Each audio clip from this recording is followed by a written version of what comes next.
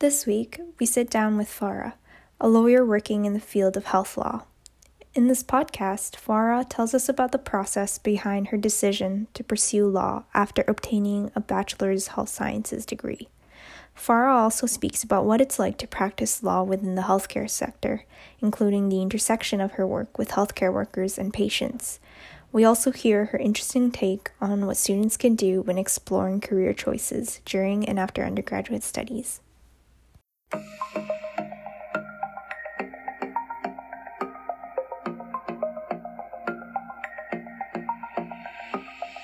Hello, Farah. Would you be able to introduce yourself to our listeners?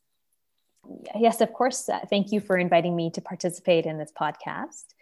So my name is Farah Mohammed, and I'm a lawyer, and I consult with and act on behalf of clients who are either in the healthcare space or who might be interacting with the healthcare sector. So very broadly, my clients include physician organizations, other healthcare professionals like physicians, dentists, psychologists, and I also work with patients in some circumstances as well. I have a primarily solicitor's practice. So that means that I advise and advocate for my clients on paper and outside the courtroom. I rarely see the inside of a courtroom these days. And then finally, I'm a graduate of the University of Calgary's Bachelor of Health Sciences program in what was then the Faculty of Medicine. Now it's called the Cumming School of Medicine, and the University of Alberta's Faculty of Law. Thank you so much for that introduction. Now I'll be asking you if you can tell us a little bit about your journey and how you've come to where you are today.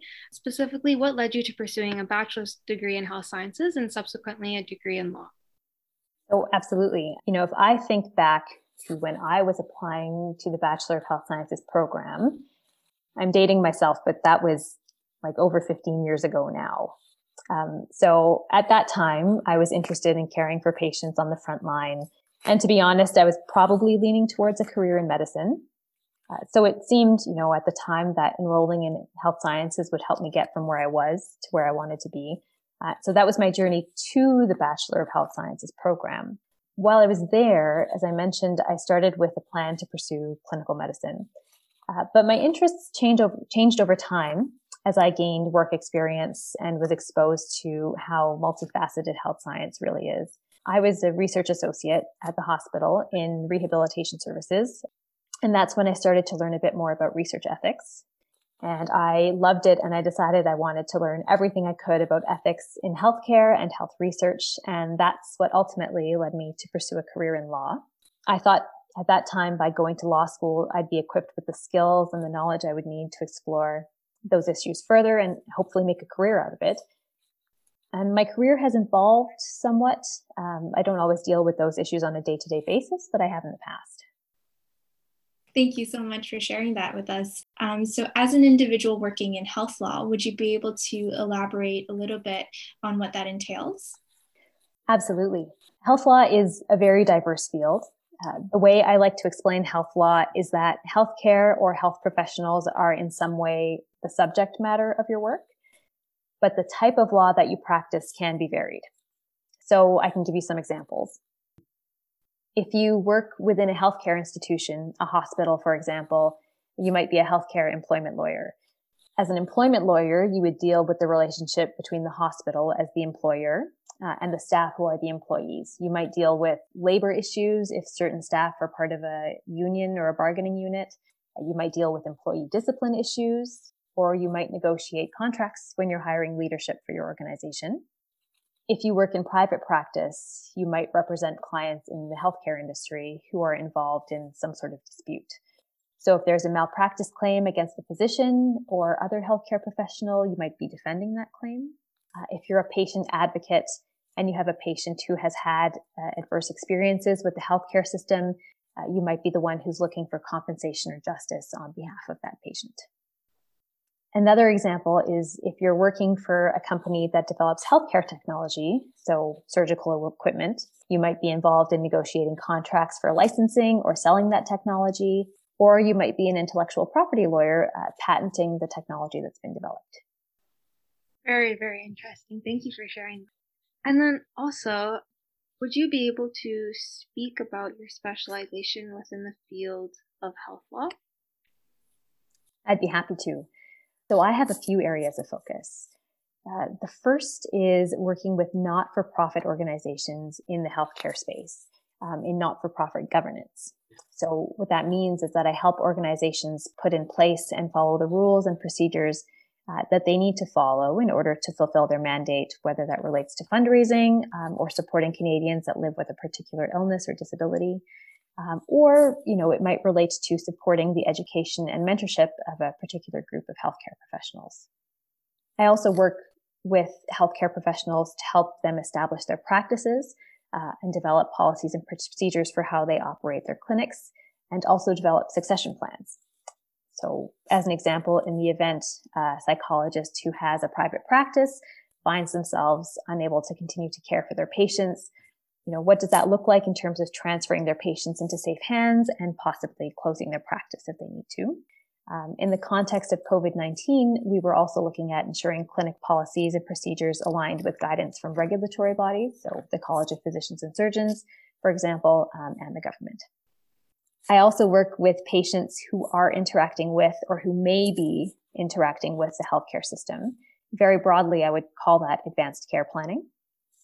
That involves developing advanced health directives and planning for incapacity, planning for end of life, especially for patients who are ill, who have an idea of what their trajectory is going to be.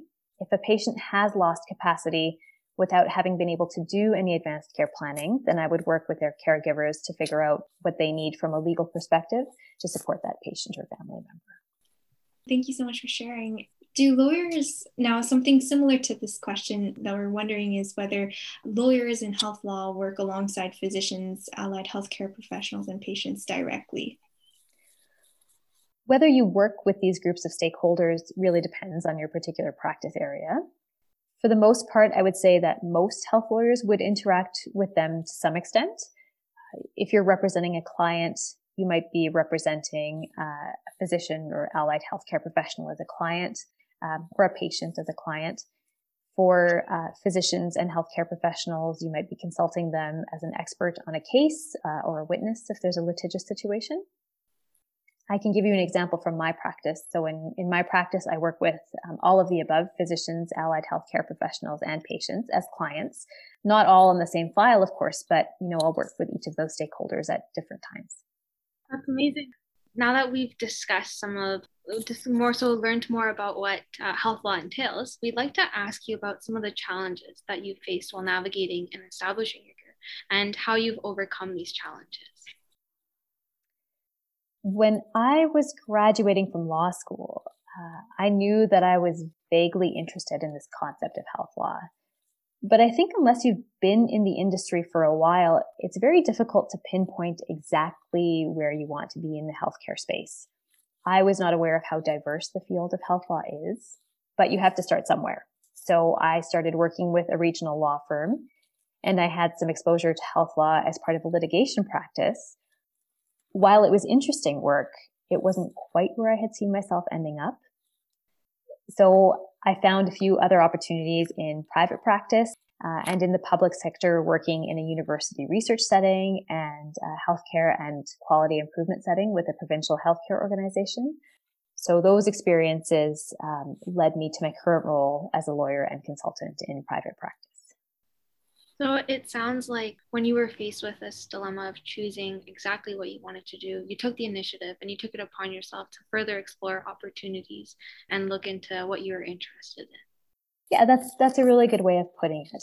I think that's an accurate way of describing it. I think if you don't feel like you're in the right space, you kind of have to take it upon yourself to figure out what the right space is. And it takes a little while, but eventually I think you make your way to where you feel like you need to be. For sure. Thank you so much for sharing. Hearing it from professionals that are in the field now is really encouraging and inspiring. So thank you so much for sharing that. Oh, of course. And now just to shift the lens a little bit on more so speaking upon what you see as needing improvement in Canada's health system from a lawyer's perspective. Sure. Yeah, I'd be happy to answer this question from a national perspective. The healthcare itself is a provincial mandate. So each province has its own legislation that speaks to how a resident from that province interacts with the healthcare system. And one area a province legislates in is how a resident of their province can prepare an advance directive. What I would like to see across Canada is a bit more consistency in what those requirements are. So informally, there's a bit of reciprocity. So a healthcare directive made in Alberta for a resident of Alberta, may be accepted in British Columbia, for example, if someone moves there without having had a chance to update their advance directive. But it's sort of informal recognition. So a little bit more consistency or even a provincial consensus as to what is required would be great to see eventually. I think that this applies to other legislative pieces as well in the healthcare space. So for example, if you're looking at health information privacy, again, the rules around that are going to look different as you move from province to province. So eventually it would be nice to see a little bit more consistency there as well. So now we're going to move on to the next question, and we'd like to ask you what kinds of skills you think your health sciences degree equipped you with to allow you to excel as a lawyer in health. The focus on inquiry-based learning was so helpful, learning to navigate legal practice in the real world. In a health sciences program, you really learn to define all of the facets of an issue that you're facing or a problem that you're trying to solve. You learn to ask the right questions. Once you know what the right questions are, you think about how you're going to find that answer, what the steps that you're going to have to take to get there are, what the reputable, reliable resources you can rely on are, what can you take at face value, what do you need to be more critical of. So the inquiry-based process is so helpful because depending on your practice area, there can be a lot of research involved when you're working on a file for a client, and all the files that you work on are problem solving of some sort. After you practice for a little while, you can sometimes start to see similarities in the files that you encounter, but for the most part, no two files are the same. There's always a new problem to solve, something new to learn, something new to research, and the skills you learn in an inquiry-based program really make a difference. Thank you so much for sharing that. And I completely agree with the whole side of inquiry-based learning being very applicable in health law, but also in other areas of the health systems. And so now we want to talk a little bit about what kind of resources or opportunities you think students should pursue or get involved in to prepare themselves if they're interested in health law. I would suggest that students really use the tools and the skills that you develop in an inquiry-based program to go beyond thinking about health law as one specific all-encompassing practice that just kind of fits in this one box. Take the opportunity to learn about the many facets of where healthcare and the law intersect. Pursue any avenues that seem interesting to you. Another thing I would mention is that you learn about law in law school and in legal practice. So before you get there, take the time to really develop skills in your area of interest that will complement your legal education and your legal practice later on. Develop an expertise in something that you love, that is unique to you, that you can bring to the table, and that's going to set you apart, help you tell your story, and make you a more interesting candidate. That's amazing advice. Thank you. And so kind of along the same lines, but more so general, if you had any advice for prospective healthcare students, what would it be? I would say pursue your interests, pursue the things that you're passionate about and that drive you and that you are in love with, but be open to learning about topics and areas that might be outside your comfort zone. Diversity in your knowledge and your experiences is only going to make you a stronger student, a stronger candidate, a well-rounded member of your community, and a stronger contributor later on. Take the time to make connections. We're all human. We've all had to start somewhere. Reach out to somebody who's doing something you think is interesting.